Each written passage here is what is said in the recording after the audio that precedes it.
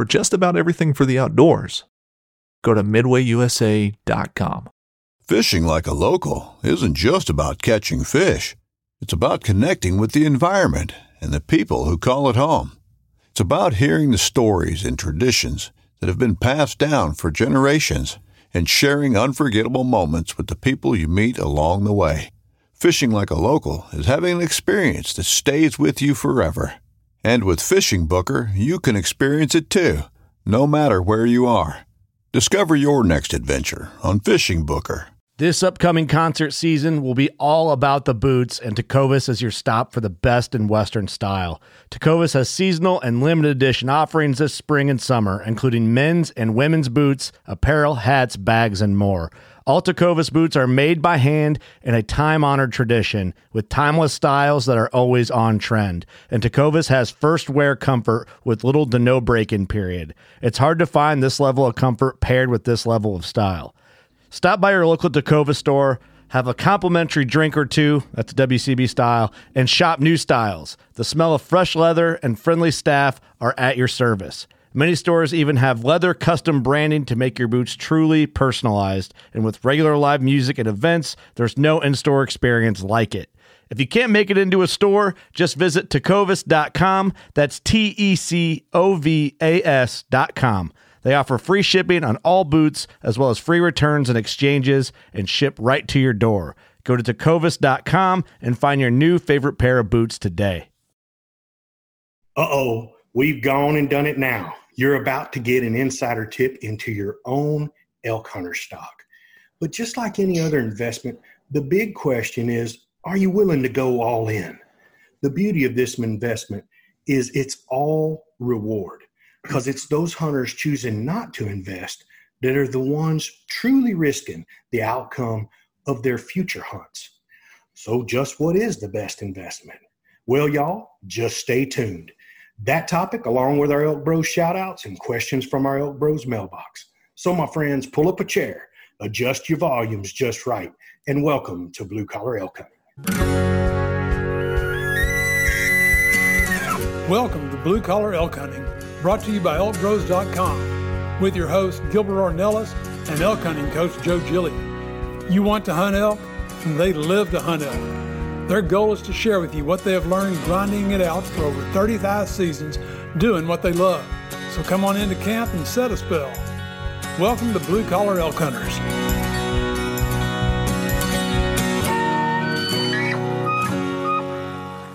There, everyone. If it's your first time with us, glad to have you. Hope you enjoy our show. And for those blue collar hunters following our show and grinding it out with us every week, welcome back to Elk Camp. I'm Gilbert Ornelas, the host from your show, coming to you from Spring, Texas, and your elk hunting coaches in New Mexico, in Cimarron, is Joe Gillia and none other but Leroy Chav Chavez. What's going on, guys?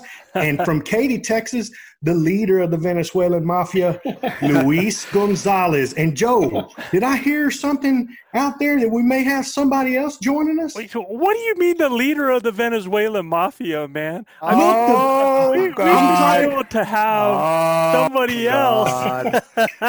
Go the ratings. I know El Jefe is out there, man. But Padron is here, huh? But El Jefe's out there waiting to join. Manano, welcome. Oh, God. They can't. What?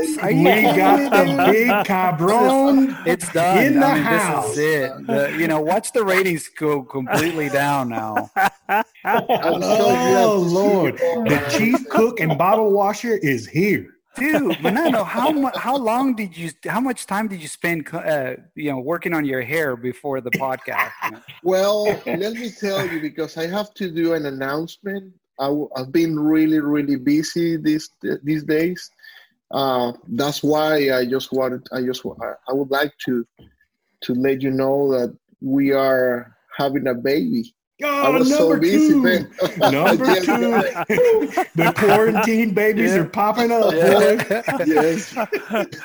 Well, congratulations. Wait. Did he just say that we're having another baby? Yeah. Yeah. He didn't learn from the first one. So let me translate, Joe. He's basically saying his wife is pregnant again. What? Manano, for all That of our means he's listeners pregnant out too. there, this is epic. What is happening right now? If you're just listening and you're not seeing anything, we had the leader of the Venezuelan mafia, or they can arm wrestle. One's in Dallas and one's in Katy, Texas. Manano Graterón just joined us for the first time ever on our podcast. So you have the Fab Five tonight, man. I mean, we've got all of the characters here that you guys have been hearing about. But unbeknownst to me, I mean, you heard me announce back just some podcasts ago that I just found out I was going to be a grandfather. And now Manano comes on here and announces who y'all, he just had our nephew was That's just right. born. Tomas Jose was born back in August, right? Wasn't that correct? Yes. It was August. August. Yeah. And now you just found out number 2? Yeah. I was so busy, Joe. Like I said, I was really busy No with the doubt. quarantine. Real busy. Man, Joe, you ain't never so- rest, bro. So Joe, You gotta get have a this. talk with your wife. He calls me a couple days ago and tells me the news. Right, I'm super happy, and it was fun conversation, so on and so forth. And then this morning, it dawned on me, and I was like, I call him back, all worried. And I was like, Manano, because I asked him, it's like, well, how many weeks? And she's like, oh no, she's 8 weeks, and I'm like, wow, man, that's so cool. And then it dawned on me this morning. I was like, dude, 8 weeks ago, you were in Venezuela, bro. Milkman What showed the up. hell, man? Something's not right here, man. No. So I don't know. I'm a was- bit concerned, but we're still happy. It's just the father is the one who actually puts in the hard work. Right? Oh man. Oh my goodness! It was just after my arrival, just there. Yeah, sure. Yeah. He's on the exit. So Yeah. I tell our listeners they are in for a treat tonight because Unbelievable. we talk about it all the time, and Mutt and Jeff here and the arguing. Honestly, God, these guys love each other like nothing else. Brothers, But yeah. the first time I ever met them in camp, I was like, dude, are we going to have to separate these guys or what? I don't think they like each other very much. It's a culture thing. That's the way we express our It love. really is. Y'all have heard me say this before. My grandfather, when my dad married my mom, my dad's full blood Mexican from Monterrey, Mexico. And when my dad married my mom, it's customary to have the parents from the bride come over and meet the groom parents and everything. And he came over and his dad and his uncle were outside getting that. I mean, they're the same way, like Manano and Luis, they were going at it. I mean, back and forth and, and pointing their fingers at one another. And my grandpa goes, man, they don't like each other very much. He said, come on, right now, somebody talk to me like that, I'd have to whoop their ass. I said, no, man, that's how we awesome, love man. one another. My grandpa's like, no, Well, all you guys listening, welcome to our elk camp, man, because you're in it. You're dead center right now. You're enjoying it. 100%. Manano, this is the first time that you've seen Chav since elk camp, isn't it? Yes, sir. And I'm so Yeah, I think glad so. to see Chav Good to see you too. in good shape. I'm so Yeah. glad for you, Chav. So Thank happy. you. Hey, Manano, how come you're not wearing the black Elbros shirt, man? Well, because he has your picture. I don't Precisely. I don't want to wear I knew he something wasn't going to close mess to words. you. Yeah, but you paid money for it for sure. No, I'd rather have a Elbros and Joe's and Chaff picture. Sure, you wear it every day. I don't want to. All right, guys, I'm gonna get us Yeah, man. rolling for these guys in here, and I'm gonna do a little bit of housekeeping before we get there, before we get on too much. Today's topic, for all you guys listening, guys, this might end up a series here, or at least two parts, because there's a lot of content when I started fleshing this out. So, like usual, we do not want to just go rushing through this. So if it ends up being a series, it's all good. But I wanted to let you know next week's show will be one of our, that you're going to listen to on the following Tuesday, is going to be one of our Insights editions. That's where I get the opportunity to interview people from all walks of life about elk and elk hunting. And on next week's edition, you're in for a treat. I sit down with Paul Medell, the elk nut, and we talk for over an hour. Hard to believe, huh? If you've heard me and you've heard Paul, that's not very difficult. But we talked for over an hour and had an incredible time. There was incredible information. In fact, Paul shares a nugget on locating vocalizations, everybody, that he tells me this. Joe, I've never said this on another podcast. And this guy's done hundreds of podcasts. And he says, I'm going to share something with you I've never, ever shared on another podcast. So he does that first time ever with me on our Insights edition, so y'all don't miss it. Then, Gilbert, we get right back to doing our series the following week. Last week, we had Dylan Ferreira on here. He's doing his thing. And then today's show, and then next week is going to be Paul Medell. Sounds good, man. Well, guys, y'all know what time it is. It's time for our Elk Bros shout-outs. If you're new to our show, these are just shout-outs to the few cities with the most listeners topping our charts this week. Yep, and we're going to start with our shout-outs to those grinders out there who have been giving us incredible reviews. Remember last time I was like, what's up with the reviews, man? Show us some love, you know? Yeah, here they come. Holy Toledo, man. They started rocking coming in. So, Frankie, I wish you'd give me your last name and guys, listen, you give those reviews. Give us your full name and where you're from so we can give your city a shout out there. So, Frankie, the Flatland Forester, the Tennessee Elkaholic, Justin Gotham from Maupin, Oregon, Al Feeds. That's how you do it right there, Justin. Yeah, there you go. Justin had it down. He knows how to. City and state. He's one of the educated out of all of us, right? Yes, sir.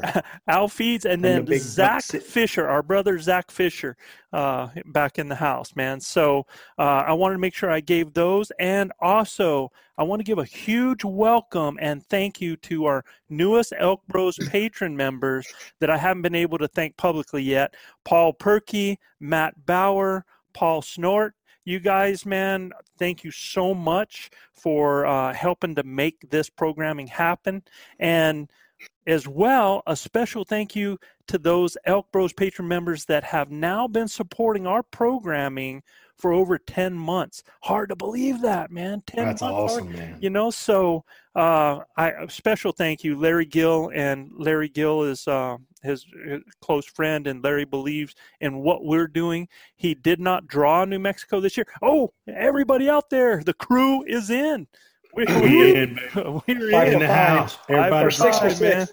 It's 6. We got Brandon. Brandon's the only one that's Brandon not Drew here with us, and we've got all 6 guys are in. So you guys get ready. You'll be hearing about it from New Mexico again in September. But Larry Gill, and it happened early too, Joe.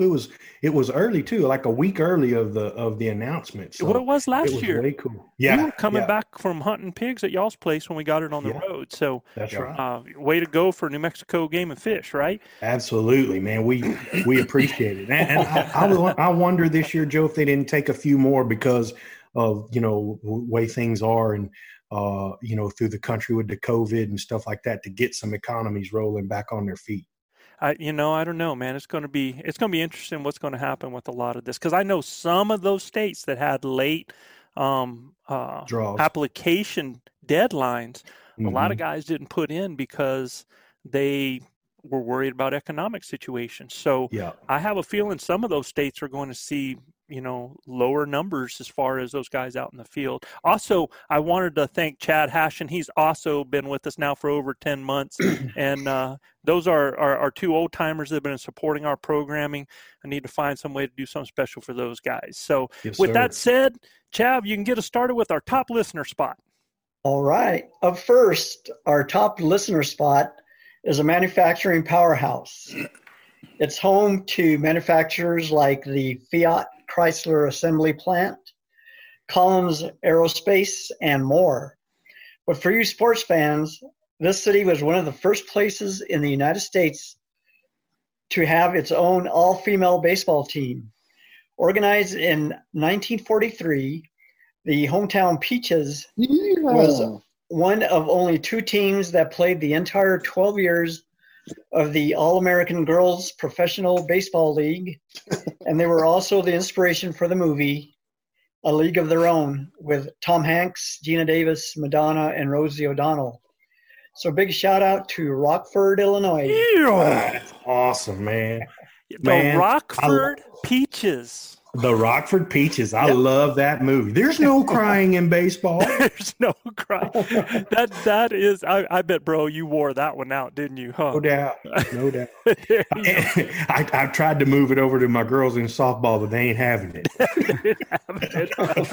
All it. right. So in 2016, the council of our next listening city voted to adopt the squirrel as the city's next city's mascot, and they celebrate each year with an annual squirrel fest. The festival is probably nutty enough in its own right, but it also features an event called the Bet Race, where teams push a mattress on wheels and race.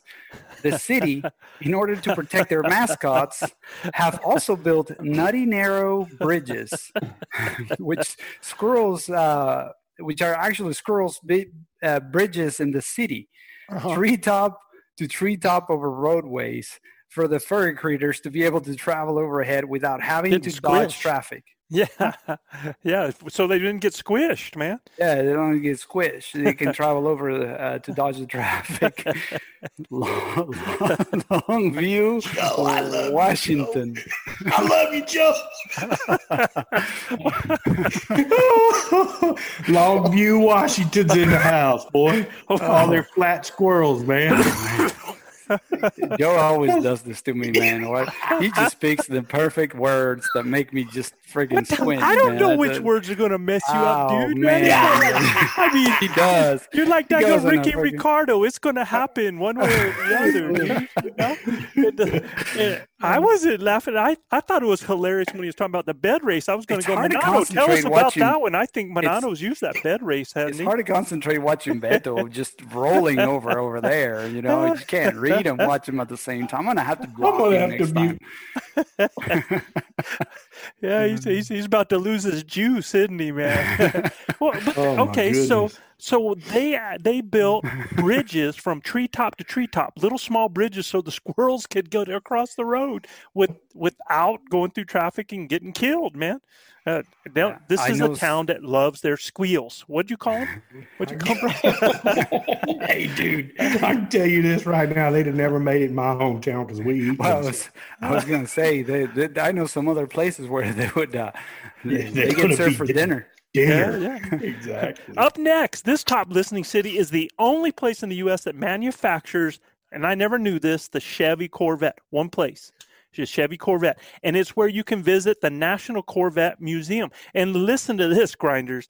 We always talk about making lemons into lemonade. Well, in 2014, this town has that National Corvette Museum. The museum experienced a devastating sinkhole directly under the museum that ended up swallowing the entire collection of priceless Corvettes. I mean, get this, a sinkhole the size of, it was huge. You can go to the site and check it out. Look at how big this is, right?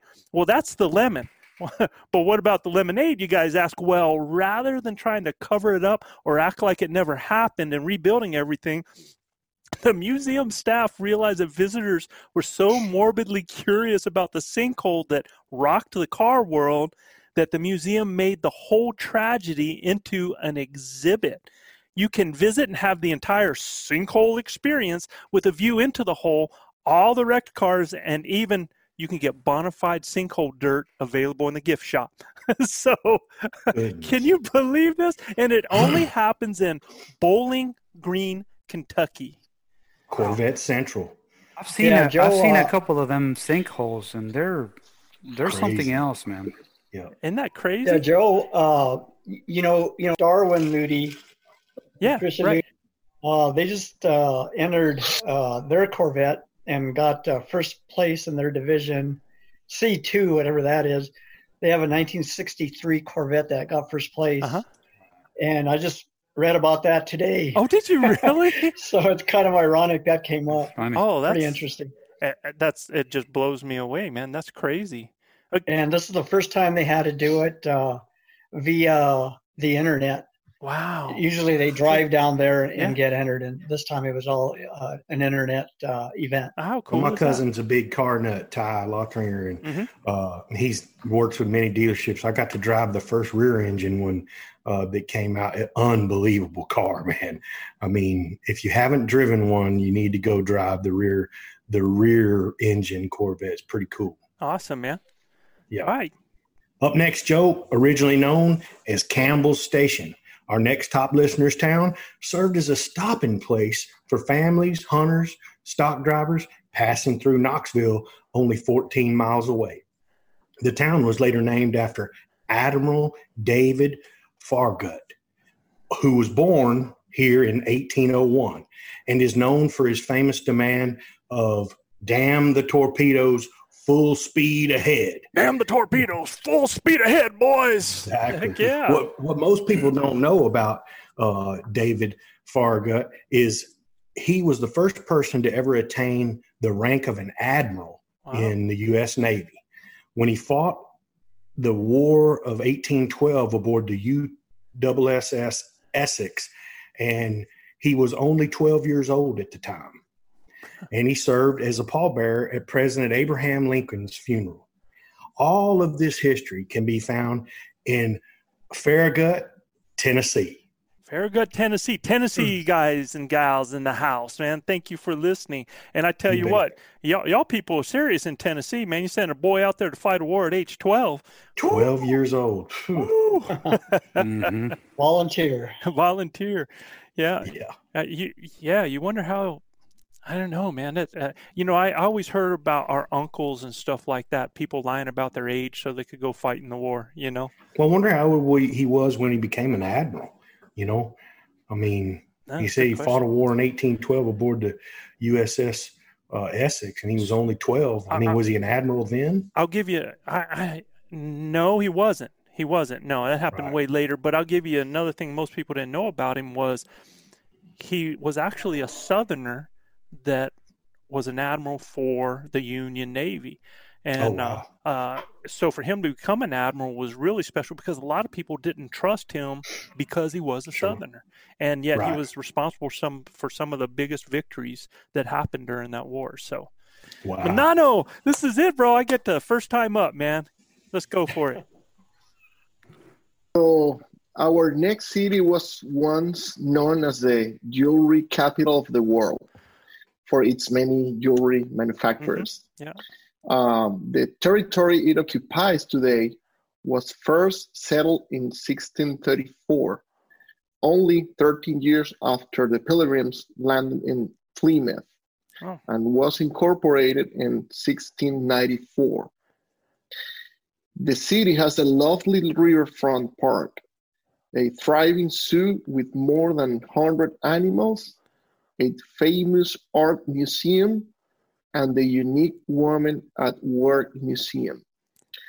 But for all our archers out there, if you're ever in the area, you can always go to X-Spot Archery and get your shot on with 14 shooting lanes and bows to rent. Awesome. There we go. Where is it at, bro?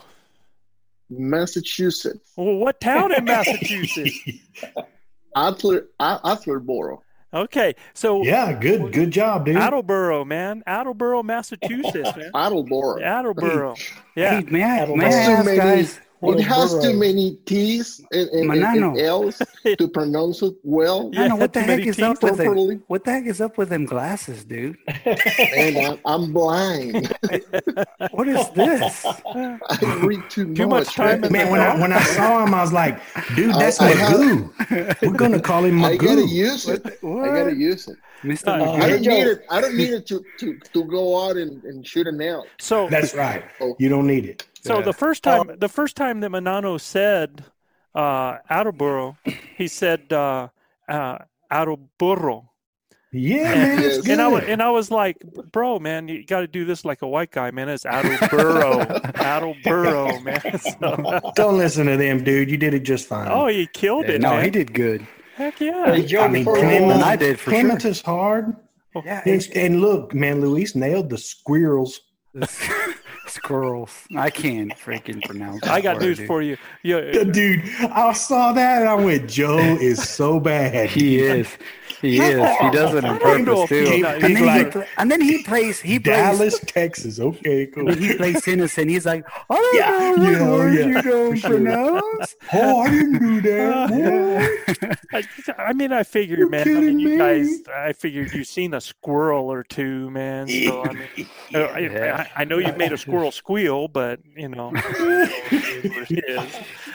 So let's get into it. And guys, we appreciate you guys listening to our circus. We don't know how many times we'll ever have all 5 of us together. But I really wanted all of us together this time, especially talking about this topic tonight. And you know, you're getting a special insight into just who we are, and we have fun together. We razz each other, and we have a good time, and our out camp is just so much fun. So we're basically taking along with us just like you're with us, huh, guys? Yeah, for sure. Joe, I would harken back to, if you guys haven't had an opportunity to listen to our podcast from elk camp, go back in the archives and dial that up. That's priceless elk hunting information. And you get to see the full Venezuelan mafia and the Pennsylvania cat killer himself, Brendan Houlihan, who will be with us this year again in New Mexico. But you'll get to hear it all straight out of the cat's mouth up there on the mountain. I mean, it's one of the coolest, the really coolest podcasts we've ever shot is on the mountain. Yeah, we actually 2 or 3 episodes came out of I think 3 episodes. We did 3 episodes out of it. And then also we have another podcast where we were all together in South Texas. Yes, we had to shoot that one twice. Yeah. That's right. That's right. Like 45 Joe, at 1 o'clock in the morning, Joe looks at me and goes, I forgot to hit record. And we're like, no, you're just messing with us. And he's like, no, he wasn't. I have been known to make mistakes. Me too. I forget. My cousin shoots a 411 bull, and I double click on the record button, and it's not recording. Right? I see the bull fall over, but I don't get the shot. The kill shot. You know that you guys were so cool about that too, because man, that first time around was awesome, man. We were like almost to the end. And I looked down and I go, oh, crap, do I tell them? Do I act like we have it anyway and just say something happened? But I'm like, guys, and I mean, and Luis was rolling. He was like rocking. He was going, man. And I was like, oh, Luis, wait. I thought Kim McCorkle was going to die because he's over there gorking anyway, about ready to fall asleep. Right? I mean, that boy goes to bed at like 8 o'clock. So oh my goodness! At the end of the day is like 1 o'clock, and he's barely hanging on. Dying. Yeah, we had to get him another 10 bands there. It was, man. Yeah, it really was. All right, guys. So. Our topic tonight, and we're going to get into the meat of it for you, is an elk hunter's best investment for success. And I'm going to start this out because I want all you guys to think about this. When we talk about the investment, we're going to talk about in the best thing for you to really focus on for this next year. And when I put this, I want you to think about something, because it doesn't matter whether it's archery or rifle hunting, because some things will apply, some things won't, just because of the nature of the hunt. But I want you to think about this. What percentage of guys this season are going to be using a weapon out when they're hunting elk? Whether it's rifle or bow, what percentage of guys, if they're hunting, are going to have a weapon? 100%, right? 100%. How many during the archery season are most likely to be wearing camo? 100%. Probably 100%, 99.8, 99.7, maybe, right? Okay. How many do you think of those guys out there archery hunting are going to have an elk call with them? Right? Almost everybody, maybe 90%, maybe 95%. Maybe Manano. Yeah, we don't know. I'm practicing though. How many of those guys are going to be wearing footwear, or are going to be using arrows and broadheads, or they're going to have a rangefinder if they shoot pins, or they're going to have a wind indicator? The point I'm trying to make, y'all, is everybody, right? This year alone, thousands of dollars are going to be invested in preparation for the upcoming season, and it's going to be spent on things that make us feel good. You know, I know guys, gals, everybody wants to get something new, wants to get a piece of equipment. They want to get gear. They want to get, I mean, that latest and greatest, right? But I want you to think about that. Almost 100% of everybody out hunting this year is going to have the same pretty much type of gear. They're going to be in camo, going to have their bow, going to have their boots, going to have all that stuff. What's going to be the percentage of the success rate? Man, just 5%. yeah. Well, going 10%. What's going to be the what's 10. going to be the success? 10, 5 to 10%. That's what right? I've heard or seen on the statistics. Is usually No matter how much percent of- gear you got, 5 to 10%. Yeah, no matter, and that's with everybody going in the woods 100% the same, and only 5 to 10% of those people are going to be successful this year, right? Okay, so the point being is it's not gear that differentiates one hunter from the other when it comes to success, right? Amen. Yeah, let's look at what we all have here, and let's look at what we all don't have.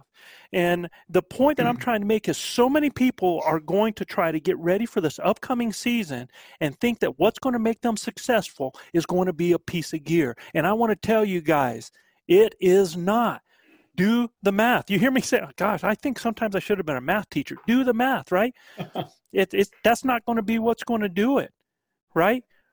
Yeah, it can make things easier, but it's not going to seal the deal. It's our equipment, right? Yeah. It's our tools that we have, right? But why is it that you take cooks, for example, take gardeners, for example. Everybody can have the same tools, but some cooks are chefs and some people ain't that good at it. And some people are incredible gardeners when other people with the same tools ain't getting it done, right? Yeah. So if we all have the same tools, what is the difference? And I'm going to tell you what the difference is. Here you go. It's because you got to invest in the most important tool, the most important item, y'all, and that's yourself. 100%. Yeah, you've got to invest in its knowledge, its know-how, its confidence, its attitude and mental strength, its work ethic. If you are not investing in yourself, I'm telling you, that is the difference. That is why 1 out of 10 guys is being successful, because of those items that I just told you. Their knowledge, their know-how, they're confident. Joe, it makes perfect sense, right? I mean, if you think about what makes a hunt successful, it's, 2 things combined. 1 is having the opportunity, and 2, sealing the deal. But for those 2 things, you have to be prepared. To get an opportunity, you have to know. You have to have the know-how, the knowledge of the animal, understanding the situations, and being in good shape. You have to create the opportunities, and for that, there's a lot of work that goes behind it. And then also to seal the deal, that second portion of it, you have to invest time in practicing with the equipment that you're going to be taking with you. Absolutely. Take time in making sure that that you understand your equipment, that your equipment works for you, that you are capable of actually placing the shot where you're putting that eye and where you want it to go. So 100%, man. This is and what you're talking about there, you're talking about knowledge, you're talking about know-how, you're talking about work ethic, you're talking about putting the time in. And so the whole point of this show, this series, is to get across to guys and gals out there that it is not, you are not able to depend on a piece of equipment to make your hunt successful. It's you, your knowledge as a hunter, your ability as a hunter, your confidence, your attitude, your work ethic. It's those things that are going to determine your success at the end of the day, especially consistent success, because there's always going to, look, I talk to guys. Blind hog can find an acre in every mountain. Heck yeah. We are notorious people for spending $1,000, $1,500 on a new bow, but how much time, energy, and money do we spend on improving ourselves, as making ourselves a better weapon, making ourselves the better hunter, learning that knowledge out there, taking the time, and I think that is the number one thing that I hear from somebody, and I'll tell you, that's the worst thing to invest in. I brought this up. I think I told Gilbert about it, and I think I told Manano that the worst piece of equipment that guys and gals can invest in is a round to it. You know what a round to it is? I don't. I'll get around to it, yeah. Well, get around to it. Yeah. Oh. Yeah, I'll get around I'll to do it, man. later. I'll do it later. Yeah. Procrastination is the assassination of a lot of dreams. Look, I have Paul Medell on the show next week. Paul Medell has an app, the Elk Nut app, that when I bought it years ago, when I first saw it, it was around $5. And guys out there, I think it's like $10 right now. And I recommend this. Look, I've been talking to elk for years and years and years. And before I started doing this podcast stuff, I never had names for stuff. It was just language that we spoke. I mean, you didn't put a word to it. It's just what we did. And now that I hear how everybody already has these names, we start to match up what we're doing and stuff like that. But he has this app, dude, that people can go to and learn how to communicate with elk. And it costs $10. And that $10 investment it's 100 times worth more than that if it's going to put you in a situation to get more opportunities and be able to close the deal like Luis is talking about, right? Mm-hmm. But I can tell you how many guys that'll get that app, and what they're going to do is on their drive out to Wyoming, on their drive out to Montana, on their drive out to New Mexico, they're going to start listening to it. Too late. You follow me? Right? Yeah. Yeah. They got around to it. They got around to it, man. Yeah. And, and everybody says, well, my life is too busy. But I guarantee you, how many hours and stuff will people spend on the internet doing research on their bow or on their broadheads or on their arrows and stuff like that to get that stuff bought, to get that together, just to shop at it and look at it. And we're kind of preaching to the choir a little bit here because the people that are listening to this podcast are people trying to better themselves, right? Grinders. Yeah. These are the grinders trying to better themselves. So, but at the same time, all of us, myself included, we fall short in a lot of ways. Okay. So, what we're going to do now in this show is we're going to break down those areas to invest your focus, time, energy, and money. And the first area that I want all of us to talk about is elk hunting knowledge. So Manano, earlier when I talked about elk hunting knowledge, I was talking about calls and calling and stuff like that. And you brought up being somebody that was new as basically a new elk hunter, not a new hunter, how that knowledge was something that really kind of hit you in the face when we were hunting. Oh yeah, of course. Because I was born in Venezuela, and I grew up hunting as a rifle hunter. And the main rule for a successful hunter, at least down there, is just to be quiet and don't make any noise and get behind Buddy, I got the news tree. for you. It's no different for you than it is whitetail hunters in the East. So good point. That's right. That's right. Yeah, in the very first time that I hunt in New Mexico with Joe and you guys, one of the main point that I remember every time that I go out, it's make an opportunity, make a clean space to get a good shot. Make sure that you have a good, clear shot. So you've got to clear yourself for the opportunity. And I said, actually, because I argue with everybody all the time, I argue with Joe that time. And I said, Joe, the elk is going to see me. And he said, I don't want to say this exact word he mentioned, but he said, forget it. Yeah. Stay there, wait for me, and, create opportunity. Because if you are behind a tree, you won't be able either. Yeah. I mean, you won't be able to make a shot.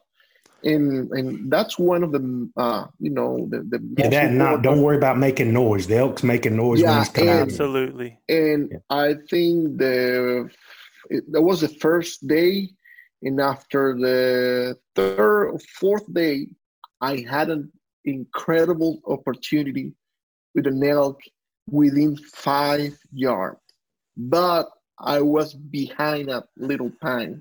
And you smell like perfume. Brute by Fabergé. Yeah. And Manano, if as a rifle hunter you were raised to be silent, how come you take shower curtain camo to go hunting with you all the time? Here we go. Oh my goodness! Don't go that route, because I got a good example of what Joe was saying. Because, for example, when you purchase a really sophisticated grill for your house, you try to emulate my grilling, my skills. You won't be able to make it, man. Even if you buy a $10,000 grill, you won't be able to make picanha. I don't. You have to have the knowledge. You have to invest in knowledge. I don't, and I don't want to either. Hey, it's all about the knowledge. It's the knowledge keeper, right? Yeah, that's actually a great segue and example for it. It doesn't matter how good of a grill you have. You guys have seen what Manano's capable of doing with the picanhas out at camp with just a little. A couple of rocks and a little, charcoal and stuff like that. So, yes. Oh yeah, he's just last day of listen, the camp. Because you won't hear again. You won't say it again. Never in your life. Document that, huh? I'm trying to keep stay polite during the podcast. Well, we have it on video, man. We heard Luis say that Manano was was it the best cook or? I wouldn't go that far, Joe. Go that far. If he's pretty darn man.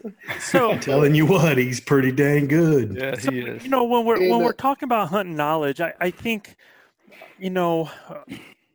I think Manano could have gathered a lot of this up in a lot of ways, and Luis could have gathered up in a lot of ways, but their first experience ever with elk hunting was with us, and they knew that they were going to have somebody. They basically found a mentor, and that's one thing that we want to tell people out there is that the best thing that you can do, and it doesn't even have to be somebody in your same town, doesn't mean your same city, same state, man. There's people that will mentor you and talk about things and have conversations.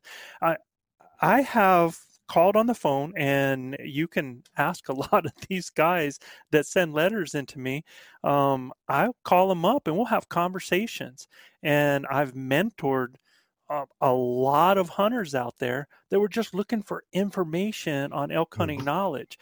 And it always amazes me the things that we kind of forget, that we take for granted, that other guys are like, I never thought about that, man. I never even thought about that.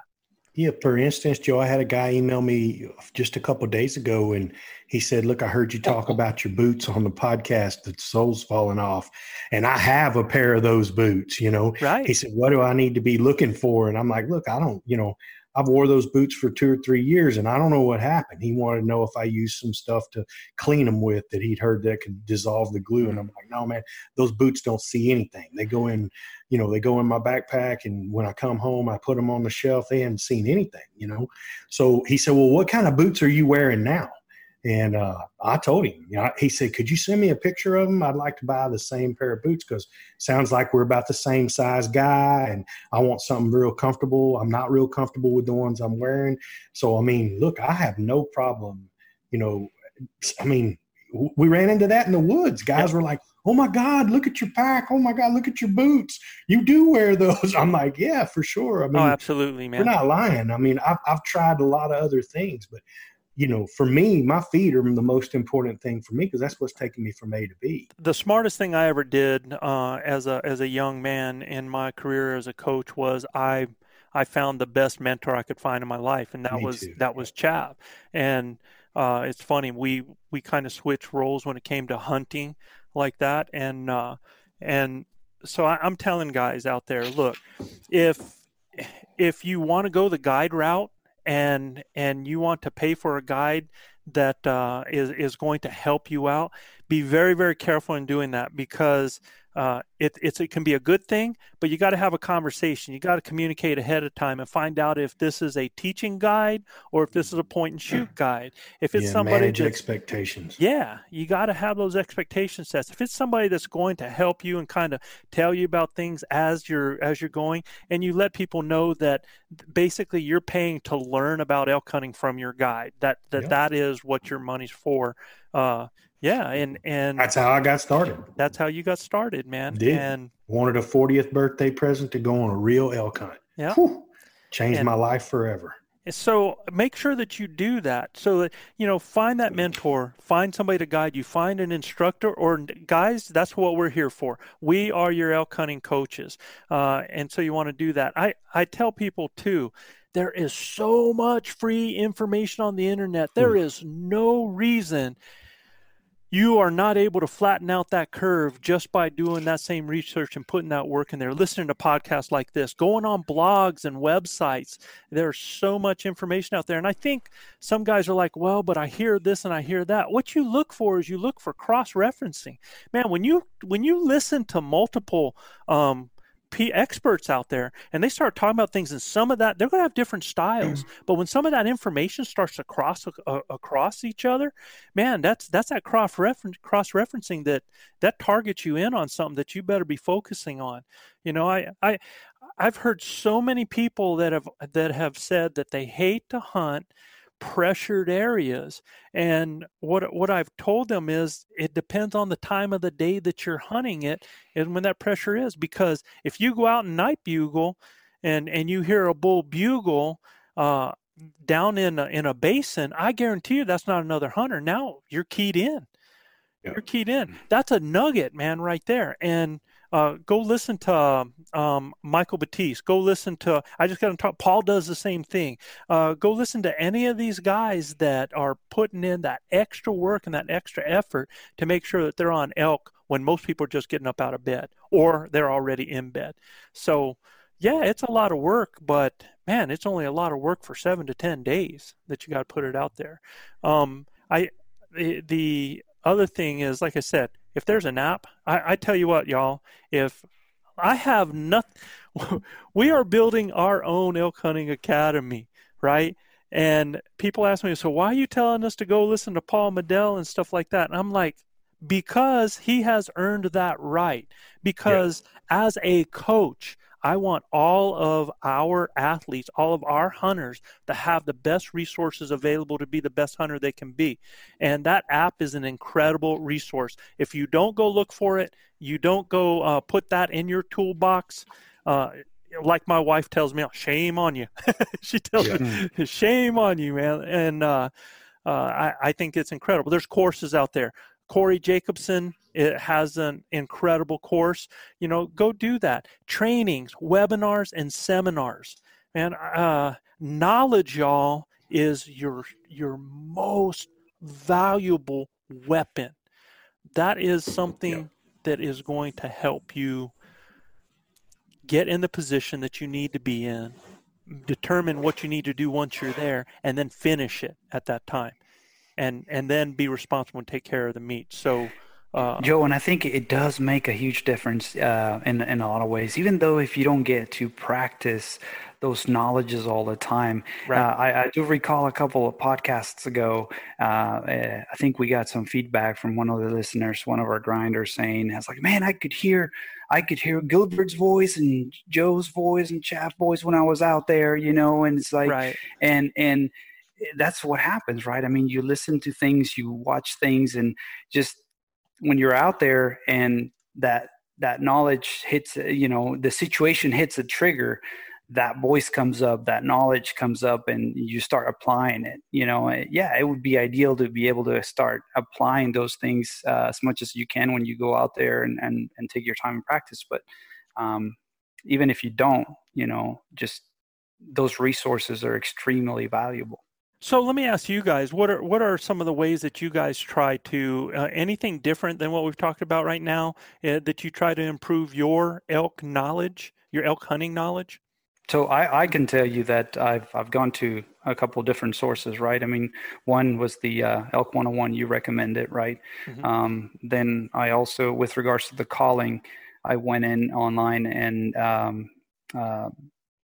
they started recording the different calls and labeled them, and I have them on my phone as a shortcut. So I have my diaphragm in my vehicle, and obviously I listen to our podcast all the time, even if I'm part of it.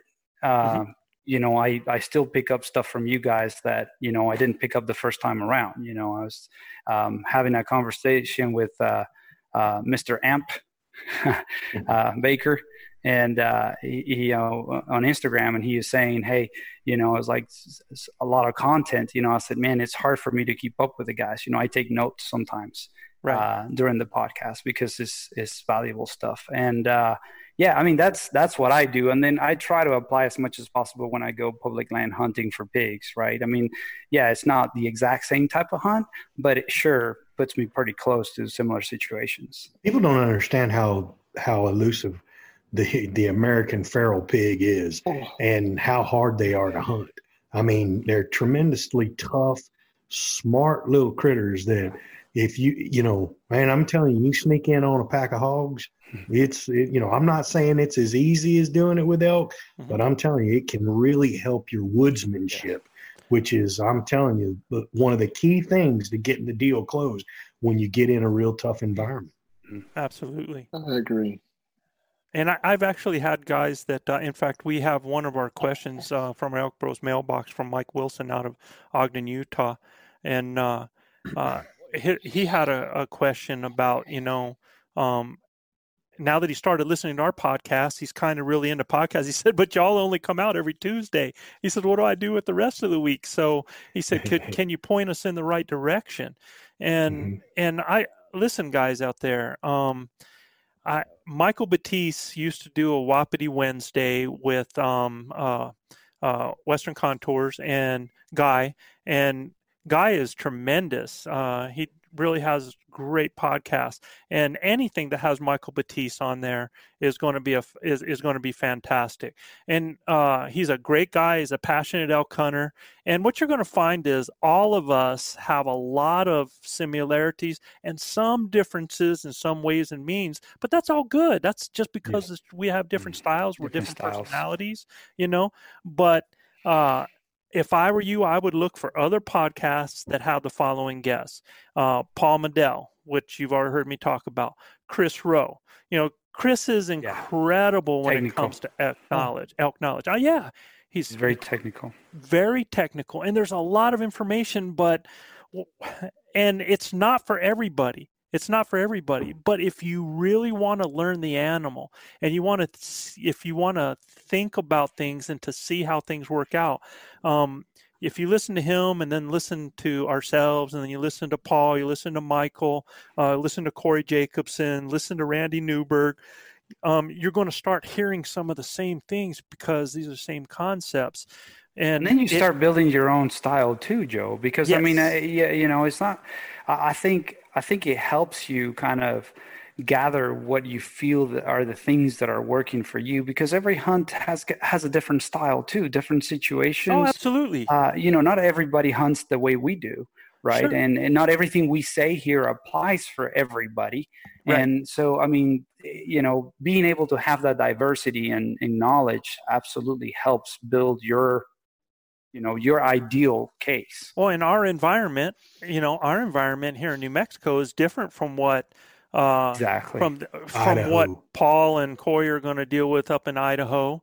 It's different from what Trent and Cody are going to deal with, born and raised over there in Oregon.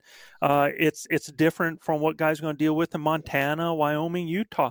Our environment is different, so we hunt it with what works in our environment. I talk about how I like to be on my knees and take a shot, right? Well, that's because of the nature of where we hunt and what it is. But try doing that in Oregon. Try to shoot. You shows that video a minute ago. Try to shoot from your knees there. You wouldn't even see the animal. No, I mean, it's impossible. It's so thick. It's a jungle there, right? So, I mean, you have to adapt to your situation. But I tell you guys, if you want to listen to podcasts, go listen to Elk Talk with Randy Newberg and Corey Jacobson, and Corey's style and Trent's style from Born and Raised. Those guys are run gunners, man. I mean, they're going to cover country. They're going to scream challenges. They're going to put out locations. They're going to find that bull that wants to play, and that's all they're looking for. Well, when you're tied to the amount of acreage within a unit we are, which is different. You know, I found out today, if you buy an OTC tag, and I never realized this, I've guided in Colorado, but it's always been on land, you know, private land and stuff. I've never hunted it OTC. Like we tell everybody, I've never hunted out in New Mexico for elk. Everything's always, you know, all 34 of those critters have been taken on public land, drawn for here in New Mexico. But if you get an OTC tag in Colorado, you know you can hunt any OTC unit. I mean, oh wow, didn't know that. Yeah, so you could be in unit 46 and you don't hit any animals in that. You shoot, you can drive another 50 miles and try another unit if you want to. Yeah, absolutely. So that changes your style there. That gives you so much more country to find a bull that just wants to play. Right. Okay. Hey, another thing, Joe, I think it's important is like, look, you know, we all have different styles in which it's easier for us to absorb information and learn. Absolutely. You know, and so that's why it's also important for you to kind of, you know, just go out there and seek out as much information as possible. An example you gave, Chris Rowe, right? I mean, like I said, incredibly technical guy. I mean, for me to watch him show a graph, you know, that's the way my brain works. I mean, I have to look at the graph and look how the pitches go up and down and stuff like that, and just kind of put that in the background with the actual behavior of an elk in the back. I was like, oh, that's what that means, you know, putting one, you know, 2 and 2 together. And I was like, oh, okay, that's how. And then just being able to record my own videos to have them in my phone so I can just kind of play them as like, get that pitch so I'm able to replicate. I mean, everybody's different, but that worked for me. Right. And obviously, you know, tagging along with you and being able to watch you do your magic. It's just, you know, I think that's unbelievably valuable, right? Being able to hunt with guys that are better, like he said, finding a mentor. That's huge. You know, Chav's been with me. This will be our 39th season that we've been hunting together. And, but yet he's on his own journey now to learn how, because he never had to call elk. He always had me calling the elk in the past, right? Or he hunted on his own. He just used his woodsmanship, or he used a hoochie mama or something like that. But like Bud, you're going through that journey right now, and you're trying to find ways to help yourself as far as learning how to call elk, you know, that kind of knowledge. What do you do to help yourself with that? Well, I get on the internet and listen to different people's technique, and you know, just going back a little bit before on the previous topic, a lot of times the terminology will vary from region to region. So when somebody says something in a particular podcast, and somebody says the exact same thing but in different terms, that's why it's important to listen to a variety of podcasts, because even though you may know a lot about what, you know, about calling or techniques in hunting, it's the way it's presented. You know, different people will, oh, that's what he meant by that. I didn't know that. It's just the technical terms. But going to the calling, I got out there 2 days ago in my daughter's backyard and started calling, and I had every dog in the neighborhood howling out. I told you. I told you. My neighbors hate me. But I know it's going to take practice. So, you know, being laid up here, other than at least you ain't like Louise and have all the cats. No cats, Chav. No cats. No cats, just dogs. Come on, man. We had the dogs, man. Well, but takes a special but let me tell you, Chav, that is not a bad result, because my dog, when the elk start bugling back in the back, goes nuts in the backyard with that. So if you didn't have any cats come in, or then that's a pretty good result. And we can pick on somebody here, because when we talk about elk hunting knowledge here, we have somebody that's an incredible hunter, has a lot of knowledge there. And let's see, Chad's working on his calling. Gilbert, incredible caller. Luis is making it happen. And am I missing somebody? Huh? I'm practicing, Joe. Please don't bother. Hey, I've been really busy. You want to get around to it, huh? We had to tell Manano where the diaphragm went. Well, we know he's busy, man. He's already it's not even 2 years. He's got 2 kids, man. I mean, it's like I've been really busy. Maybe you ought to spend more time with the calling, Manano, man. So, well, I could have run with that. I know, man. That's going to be an edit. So, and to bring that back around when we're talking about elk hunting knowledge, I'm going to give you another point that people, and this is probably where we'll probably head off into our mailbox after this, but there's so many opportunities to get yourself in the elk woods sometimes we don't take advantage of, and it's called family vacations sometimes, man. And plan it to be in the mountains sometime.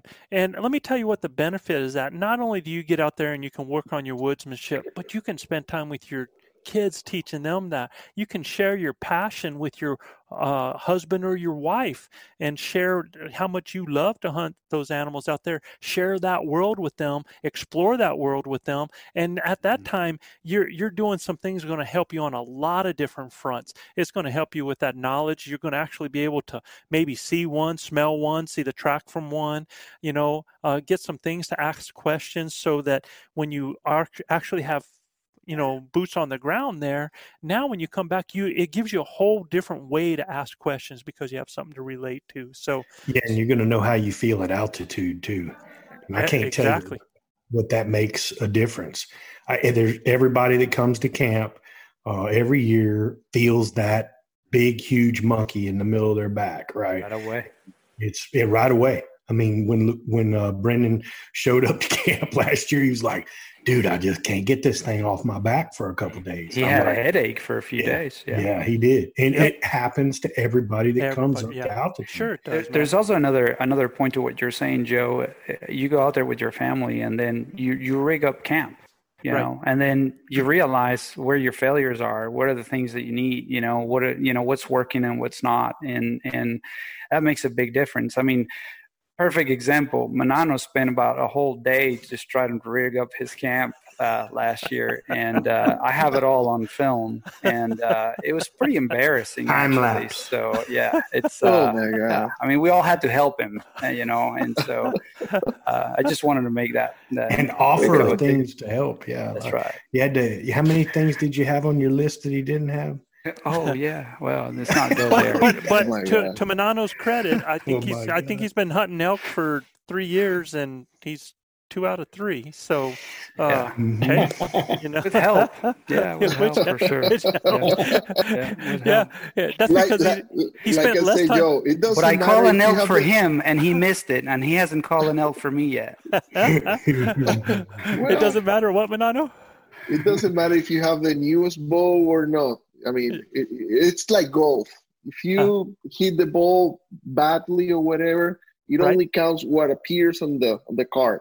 That's right. Ben Hogan was shooting in the 60s with cherry wood and a daggum, old bladed iron. He did not have to have all the new stuff. So Hogan was the man. Well, but being really honest, I'd rather have the newest bow.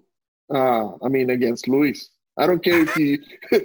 I would have always the best stuff. Sure. So I'm gonna go back, and I just want to add one point before we go to our mailbox, is that when talking about webinars, seminars, and trainings, look, I was mentored by who I think was the best track coach in the country. That's how I felt about that. And then we went and won multiple state championship after state championship. But every year, I went to every coaches clinic I could ever get to.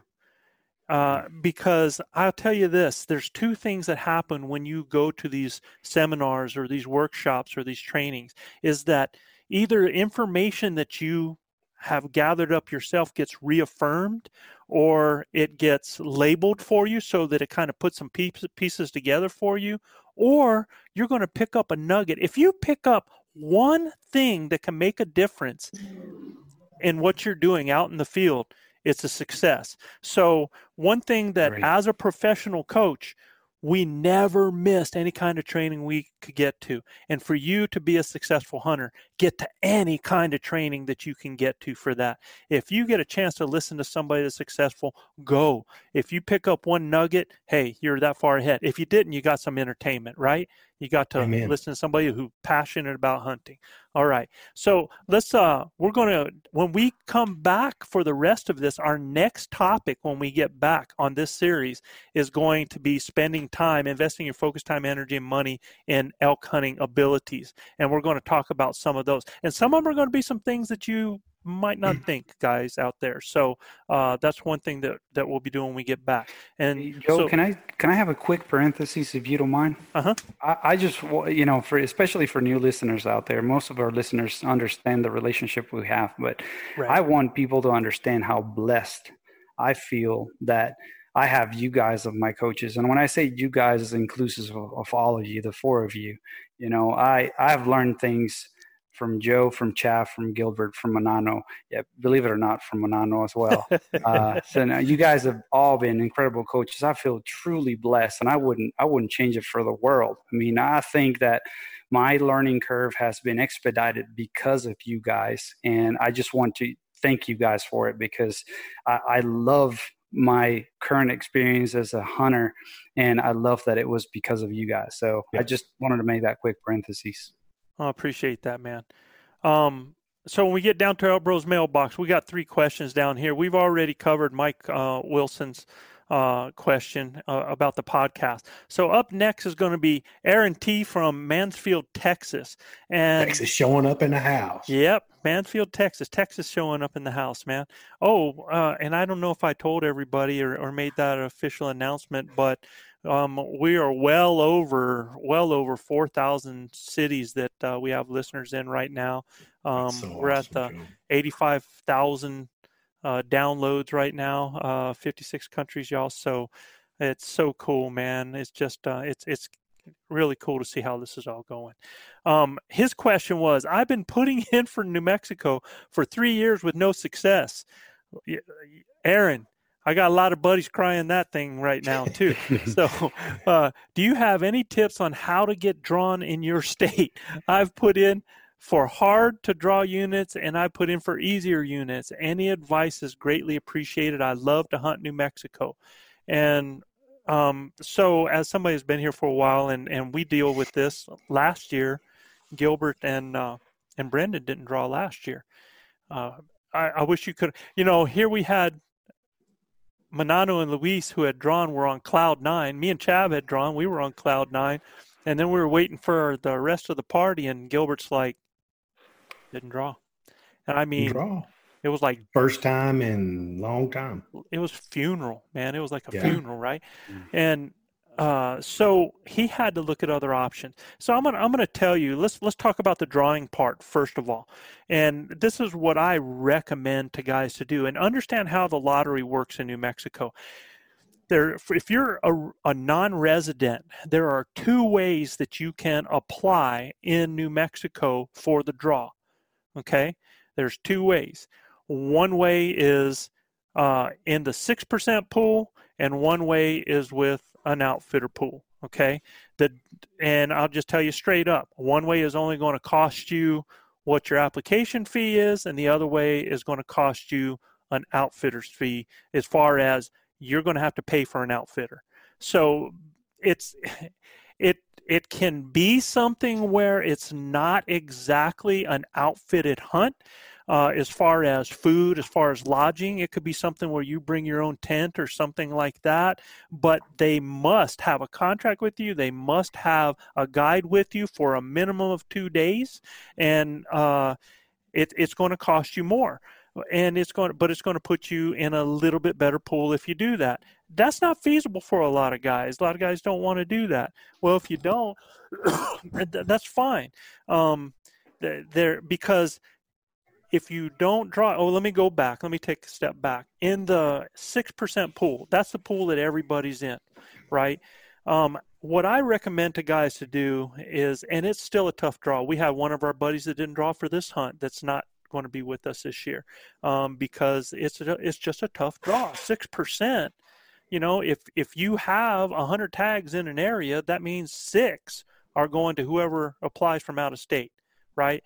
So what I tell people is this: it doesn't matter if you apply for the hardest unit or the easiest unit. In some ways, it matters when your number comes up. If your number comes up at the beginning of the lottery, you're going to hit your first choice, even if it's a tough to draw area, because it's going to, just because of your placement. If you're way back on the lottery when your number gets drawn, it can get difficult to draw any area because of the number people putting in for that 6%. But what I tell most guys out of state to do is this, is put in for the place that you want to go for your first choice. Wherever that ring is, that golden ring that you want to be able to draw, put it in for your first choice. And then for your next 2 choices, what you want to do is you want to find those areas. And we do this. We find those areas that people don't necessarily want to hunt, that have lower success rates. And let me tell you my opinion on success rates. I could care less about success rates. It doesn't mean anything to me, because that just means that whoever was hunting last year had difficulty getting it done, right? Has nothing to do with who I am or what I'm going to do. So I don't worry about success rates. I will pay attention to size of herd, population. I will look at bull, cow, calf ratios. I'll look at those, but I don't worry about success rates. So I would find those places that most guys are going to look at that and go, well, they don't have very much success, and that there's more tags in that area, because that increases that 6% for you.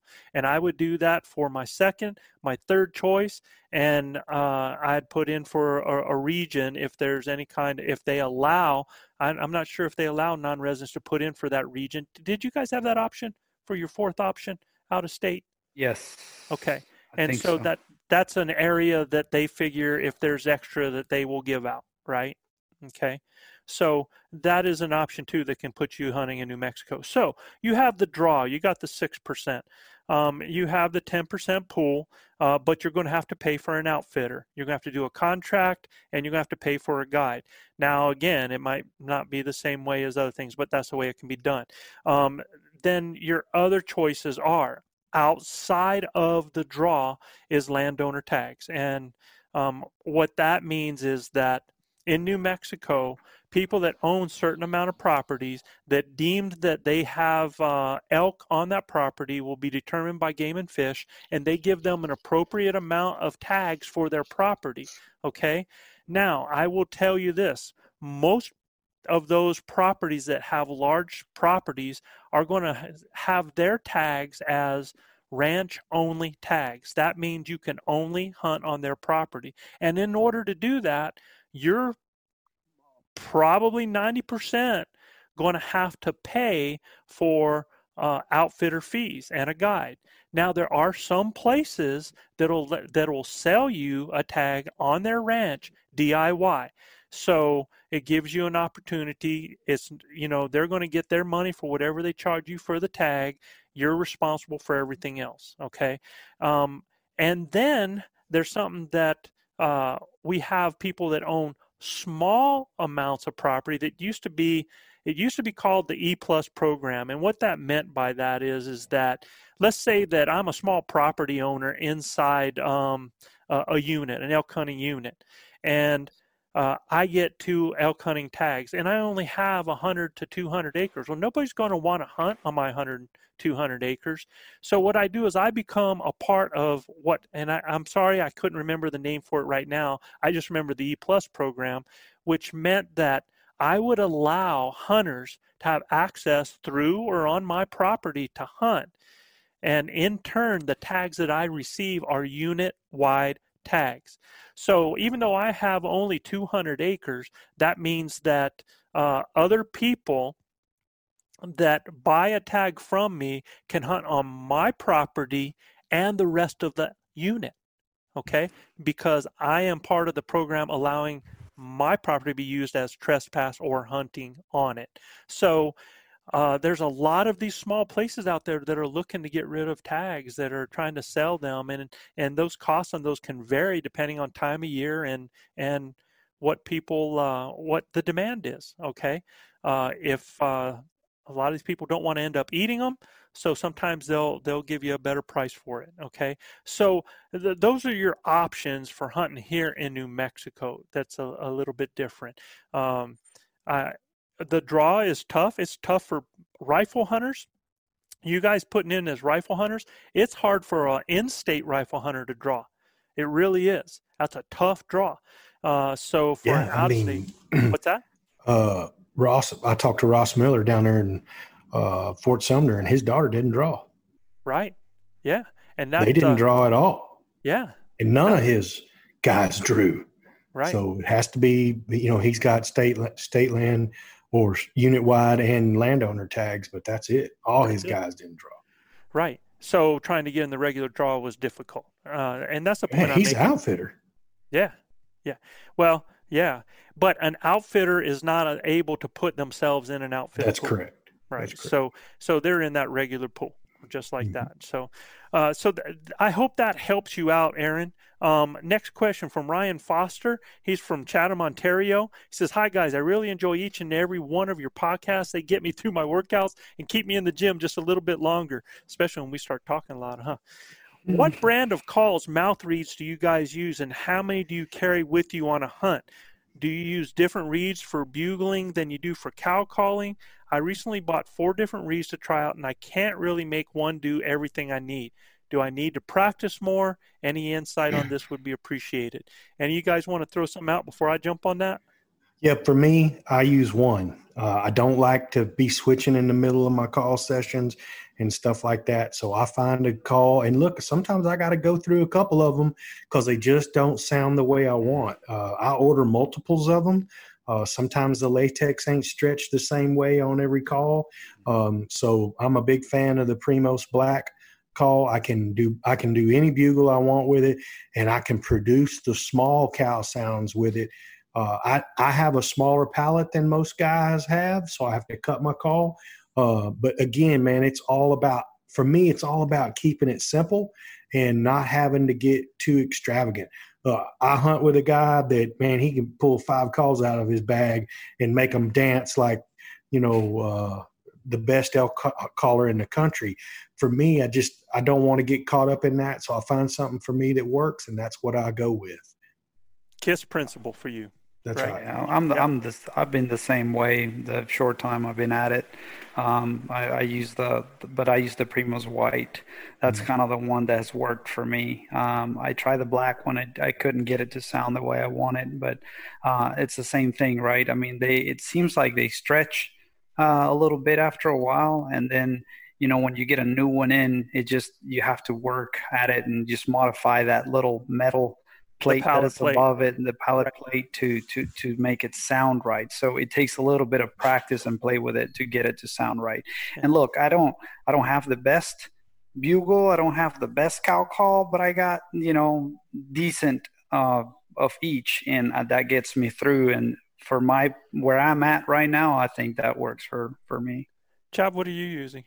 I'm not sure the brand, but it says Native on it. It's a so red. It's Native by Carlton. Yeah, by Carlton.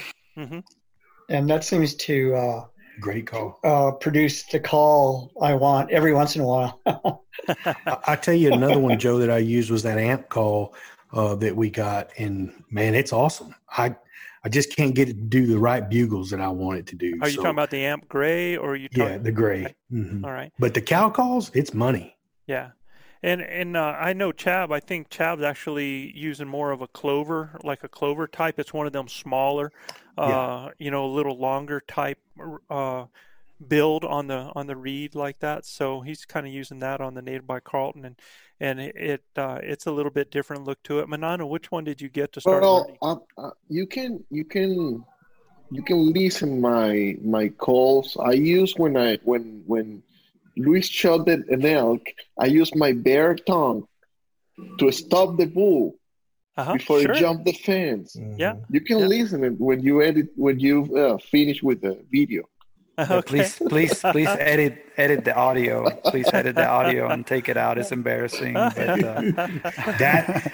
that clip alone after the shot, I'm going to tell you, I've seen some of the best productions in my life.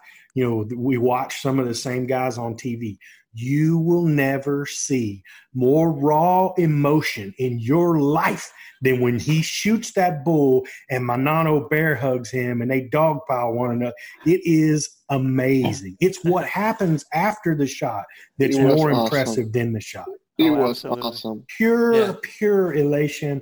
Pure monkey off my back, get down, high five. I mean, it is the stuff that dreams are made of, people. Yeah. Shaking like a leaf and crying totally epic. Like a little boy, man. Yeah. So Ryan, I'll tell you this, man, that when those guys were talking about the Primos black and white, that's because that's the call that was my go-to call for a lot of years. And the main reason it is, again, for a lot of the stuff I got, my T-shirts, my grunt tube, it was all at Walmart, man. And the thing about the Primos, that the reason I don't have a lot of guys, unless they're with me, that I can teach them how to tune them, is that they do take a lot of tuning.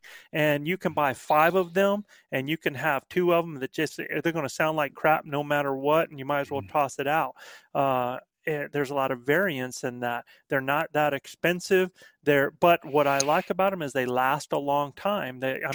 I've used a single Primos, 2 of them through an entire season, and I guide a lot. So they're durable. Once tuned, they're really go-to. What I'll find is one that I've used for a while will end up being a good cow call, and the ones like that you get new, and that's what Luis is talking about. Some of the calls that you start to use don't sound that good at the beginning. You got to really work them. You got to throw some screams into it. You got to really make sure that you're getting them good and wet.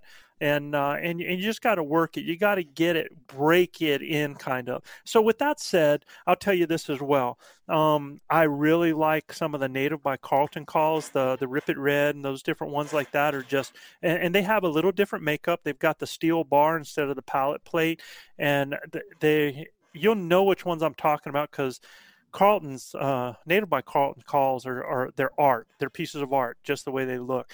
But man, for bugling and stuff, I really, really like them because I can get some good raspy bull sounds and stuff out of it. I don't really go to them that much for cow calling unless the cows are further away. Close in, when I want to be softer, I want to go to something that I've already got broke in. I will also tell you this, the series, you got the All-Star, you got the Contender, you got the Champ. That's an orange, a white, and a green from Rocky Mountain Elk Calls. That's the Elk 101 series. Those things right out of the box with their pallet plate have great sound to them. And I mean, especially doing cow calls. I have found that some of them, when I start, and I'm not a tongue pressure guy, I'm more of a air volume guy to get my calls. So when I have things start to stretch on me, I kind of go, well, I kind of brings up a little light bulb for me, but some of those will actually start to stretch on me a little bit when I start really working them. Now, the Amp Gray by Phelps, and that's the only one I've tried so far. I was actually turned on to this by Freddie from Game Changer Calls. He sent me an Amp Gray, and I have fallen in love with it. In fact, it's been my go-to turkey call this season as well. Mm-hmm. But the durability's been good. The call levels, a different thing, has been good for bugles and for cow calling. But again, I had to work that one just a little bit, but I thought it was really good out of the box. Those are the ones that I have used and that I'd like to use. And as we use more, I'll throw those out there as well. Okay. Yeah. I want to say again, I had the pleasure of meeting Will Primos at an event here in Houston at one of our Texas Extrap. Oh my gosh, they're such class people. Mr. Primos, a very well received, just a well-rounded hunter and a Christian man that loves the outdoors, and he loves people, and he loves God. And I'm telling you, I couldn't meet a classier fella. He treated me like I was, a king. I mean, really, never minced words with us. I mean, just good people, and I think that's the way most of them are. You got to meet Michael Waddell this year, and golly, they got more calls than you can. Look, we're all just hunters, man. We're all just hunters. They're just good old boys. Yeah, just fellas like to be out in the woods. And the last question comes from Felipe Perez from Miami, Florida. He said, great episode on your podcast. I recently bought a diaphragm and started to practice. While doing so, I started to think, if I'm hunting OTC public land, how likely am I to be calling other hunters in rather than bulls? Can you tell the difference? And what I'll tell you, Felipe, is yeah, you're going to do that. And if you're doing that, then other people aren't telling the difference, or they're from my crew who are told to go check it out no matter what. And so what I tell you is, if you really want to know and you want to locate those, that's where that night bugling or early morning bugling, when you're out there two hours before daylight, you locate, then it's not going to be another hunter. So that's what you want to do there. You can a lot of times tell it's another hunter by more, not so much of how it sounds, because elk can suck when they bugle. Especially being up on right? Go, yeah, but it gets broke. It's more where they're doing the same pattern, the same thing after, one after the other, or they're doing a script. You can kind of tell when guys are starting to script things out, but yeah, it can happen. And I want to go back too, because on Ryan's, he had asked the question about he can't get one reed to do everything. And do I need to practice more? And I'll tell you, Ryan, it's just the same thing that you heard from Luis. He had one that, he could probably do a good bugle on, but not do a good cow call on it. There's some of them that they have the more stiff latex, and so they're a little bit more difficult to get a good cow call on it, unless you're putting a little more pressure on it. So it's not necessarily that you need to practice more. I think practicing more with one will help to vary it so that you can kind of go back and forth. But it could be the fit too, Joe. It could be the fit up in that pallet. It could. He may have to trim it around, Or also sometimes when you put them in the pallet, I don't know if you take it out, but you can see kind of like fold marks on the back of it, and that's where it's trying to fit in your pallet, so it's crimping it together and it's letting a little bit of air. You can actually go and clip that out, like make a V on it, and it'll seal tighter on your mouth. So that's a little tip there, but I change reeds all the time. I carry 4 reeds with me on a hunt, and I change up all the time for a lot of different reasons. If I'm wanting to scream a certain rough bugle, I'll use one. I'll use my Carlton on there. If I'm trying to do something sweet, I might go to the Contender on there. I just kind of go back and forth. Or if I'm putting on a show, I will change reeds just to sound like different animals out there. So, it's not always that you're not able to do everything on the same one. And once it comes out of the box, you got to give them a little bit of break-in period, do some screaming. Don't worry about what it sounds like. Just get after it, break it in a little bit, and then it might just fall right into that sweet spot. Okay. All right, guys, that's it for the night, man. Fellas, unbelievable. We can't thank everybody enough. Unbelievable content this week. Going to turn into another series, it looks like, Joe. So we're happy for that. Guys, if you like what we're doing, please subscribe, rate, and review. You go to Apple Podcast or iTunes to review us, and those 5-star reviews are well received. And you can check out more elk hunting content at elkbros.com. And please, guys, if you need to send us an email, we'll get it here on the show. And you can do that at info@elkbros.com. That's info@elkbros.com. Absolutely, Fellas, man. It was epic having the true tandem Venezuelan mafia guys, the Jefe from the north and the one from the south down here. Epic to have our buddy from the north out of the D-town up in Big D, Dallas, Texas, and Manano Grateron. We're so happy for you, brother. Congratulations. God bless man. you. Congratulations to see the new rascal.